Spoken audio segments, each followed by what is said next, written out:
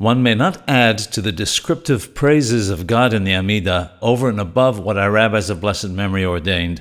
The words Ha'el, Ha'gadol, Ha'gebor, Ha'norah, the great, the mighty, and the awesome God, are a formula that we must use intact.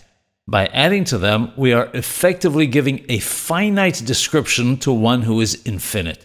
It is as if we would praise a king made of flesh and blood that he had 1,000,000 silver dinars, whereas in fact, he had 1,000,000 gold dinars.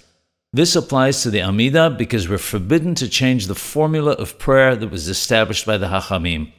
When it comes to personal prayers, requests, supplications, and praises that a man says for himself, we are permitted to add to the amount of praises we recite. However, even in this case, if one is able to say them through Pesukim, through verses, it's considered to be preferable.